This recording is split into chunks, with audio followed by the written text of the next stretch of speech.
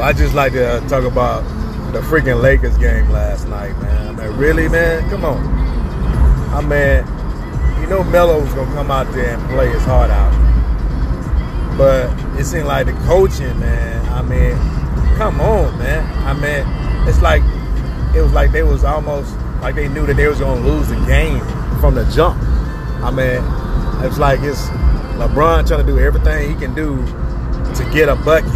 Anything he can do to try to get an assist, a rebound, and everybody else. Danny Green, man, come on, Danny Green. I mean, he's supposed to be a sharpshooter. He won a championship last year. So what's up with that?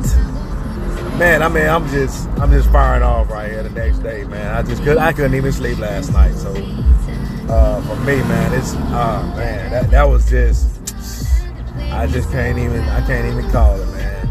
But I mean, they need to come out the next game and just, destroy them. Because if they don't, it might be even a sweep.